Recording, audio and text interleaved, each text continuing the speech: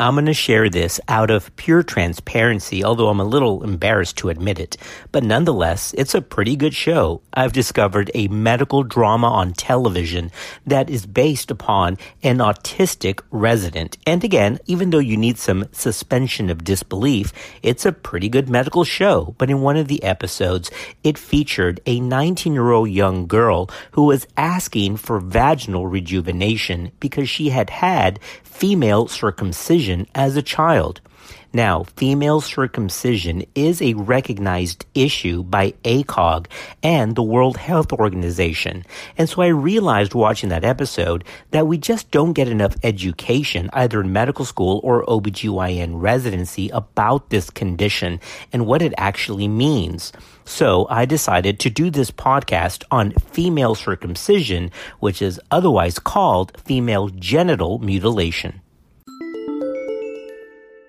The ACOG and the World Health Organization and the American Medical Association are in agreement in opposing all forms of medically unnecessary surgical modification of the female genitalia. Female genital mutilation, or FGM, also known as female genital cutting or female circumcision, is described by the World Health Organization as comprising, quote, all procedures that involve partial or total removal of the external female genitalia or other injury to the female genital organs for non-medical reasons, end quote. ACOG estimates that more than 513,000 girls and women in the U.S. have experienced or are at risk of female genital mutilation.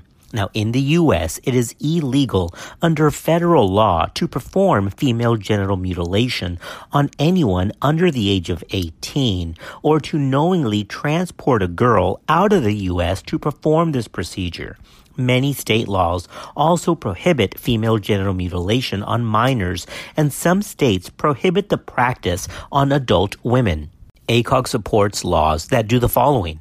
Number one is to ban the practice. Next are laws that promote greater public awareness and education in schools and among the medical and law enforcement community. So that's one of the reasons that we're doing this podcast, to increase the public awareness and education about this concern. Female genital mutilation involves the partial or total removal of external female genitalia, including the clitoral hood and the clitoris, or other injury to the female genital organs for non-medical reasons. The practice has no established health benefits for girls or women. FGM, remember that's female genital mutilation, can cause severe bleeding and problems urinating, and later cysts, infection, as well as complications in childbirth, and increases the risk of newborn deaths. More than 200 million women and girls alive today have been cut in 30 countries in Africa, the Middle East, and Asia, where FGM is concentrated.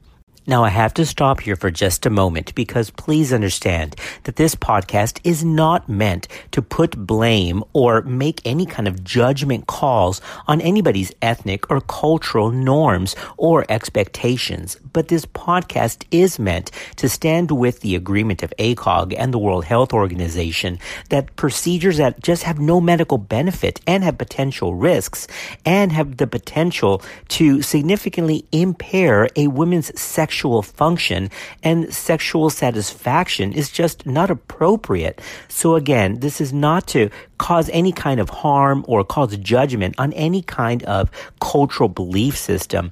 But female genital mutilation, which is a harsh word, or female circumcision, again, is not endorsed by the WHO, the CDC, or ACOG, and is just a very complicated and unnecessary procedure. Okay, back to our quick facts about female genital mutilation. FGM is mostly carried out on young girls between infancy and the age of 15. According to the World Health Organization, FGM is, quote, a violation of the human rights of girls and women, end quote. The World Health Organization is opposed to all forms of FGM and is opposed to healthcare providers performing the procedure. In other words, it's opposed to medicalization of FGM because that doesn't make it any better. Treatment of health complications of this procedure in 27 high-prevalence countries has cost around $1.4 billion per year. According to ACOG and the WHO, FGM is a recognized international violation of human rights of girls and women. It reflects deep-rooted inequality between the sexes and constitutes an extreme form of discrimination against women. It is nearly always carried out on minors and again is a violation of the rights of children.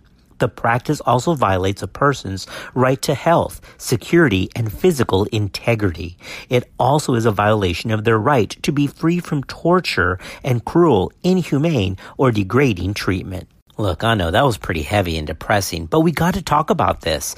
When we come back, let's talk about the different types of female genital mutilation. Mom deserves the best, and there's no better place to shop for Mother's Day than Whole Foods Market. They're your destination for unbeatable savings, from premium gifts to show-stopping flowers and irresistible desserts. Start by saving 33% with Prime on all body care and candles. Then get a 15-stem bunch of tulips for just $9.99 each with Prime. Round out Mom's menu with festive rosé, irresistible berry chantilly cake, and more special treats. Come celebrate Mother's Day at Whole Foods Market.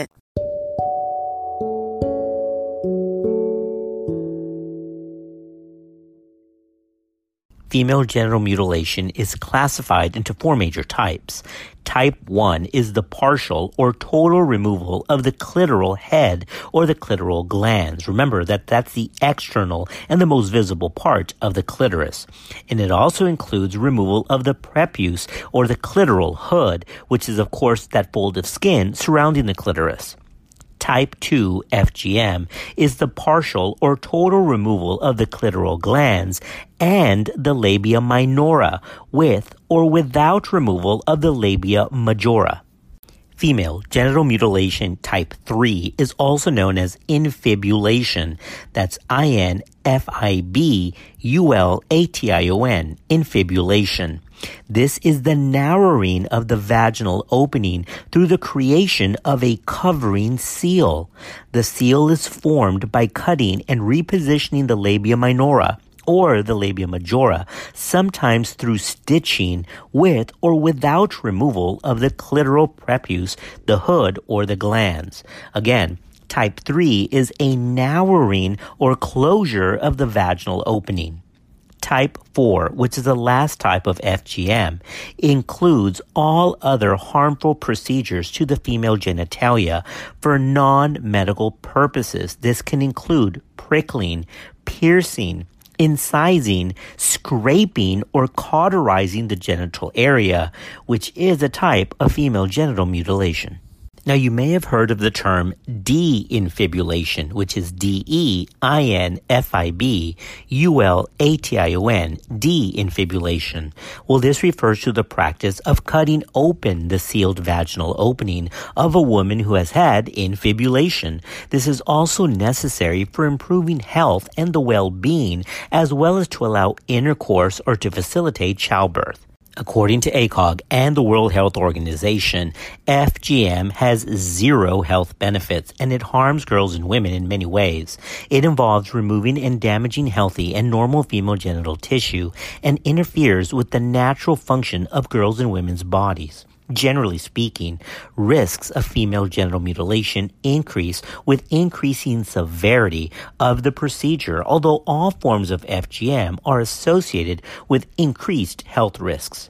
Some of the immediate complications can include severe pain because of nerve entrapment or inappropriate healing, excessive bleeding, genital tissue swelling, fever, infections, urinary problems, wound healing problems, injury to surrounding genital tissue, shock, and even death has been reported. There's also, of course, long-term complications. Some of these long-term complications can include urinary tract infections or urinary retention.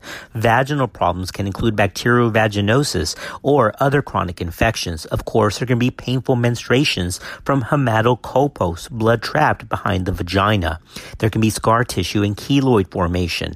Of course, there is severe dyspareunia because of the narrowed vaginal tissue and the scarring. And of course, there is decreased sexual satisfaction because the clitoris can be obliterated. There's also the potential for need for later surgical correction, sometimes in preparation for childbirth. And of course, there's psychological problems like depression, anxiety, post-traumatic stress disorder, low self-esteem, and poor body image. Well, who's at risk of this? I mean, this doesn't happen in the U.S., does it? Well, it actually does, although it's done, of course, covertly because it's illegal. FGM is mostly carried out on young girls sometime between infancy and adolescence, and occasionally on adult women. More than 3 million girls are estimated to be at risk of FGM annually. More than 200 million girls and women alive today have been subjected to the procedure. And I've got to tell you, I've taken care of a handful of these patients, and there's always some deep psychological trauma, and they're affected by this. Now, this is a tough issue because, remember, we always want to be culturally sensitive to people's beliefs, but this is a human rights violation.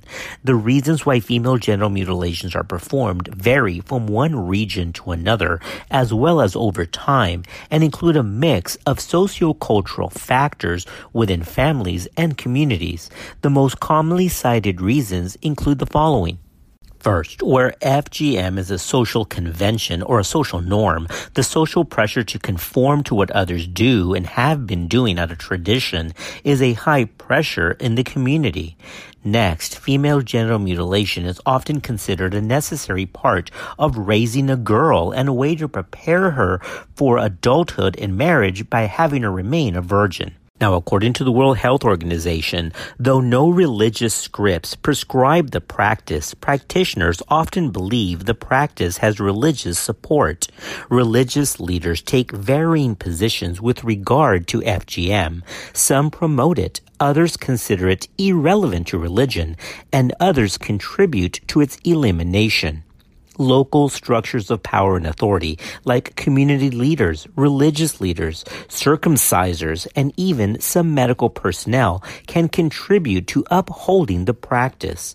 Likewise, when informed, they can be effective advocates for abandonment of FGM once they're made aware that it is an international human rights violation. Now, in most societies where FGM is practiced, it's considered a cultural tradition, which is often used as an argument for its continuation. In some societies, recent adoption of the practice is linked to copying the traditions of neighboring groups. Sometimes it has started as part of a wider religious or traditional revival movement. In terms of international response to this practice, building on work from previous decades, in 1997, the World Health Organization issued a joint statement against the practice together with the United Nations Children's Fund, which is UNICEF, and the United Nations Population Fund, or UNFPA. Since 1997, great efforts have been made to counteract FGM through research, work within communities, and changes in public policy. Progress at international, national, and subnational levels has included wider international involvement to stop the procedure, as well as international monitoring bodies and resolutions that have been drafted that condemn the practice.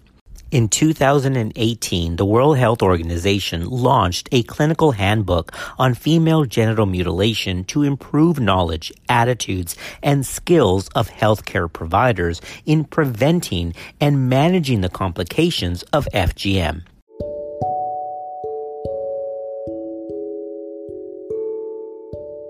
All right, that brings us to a wrap. We have covered a pretty deep topic, but as women's healthcare providers and advocates, we have to discuss this and educate ourselves and our patients about it. Remember that ACOG stands with the American Medical Association and the World Health Organization in condemning this practice. Thanks for being part of our podcast family, and we'll see you next time on Clinical Pearls.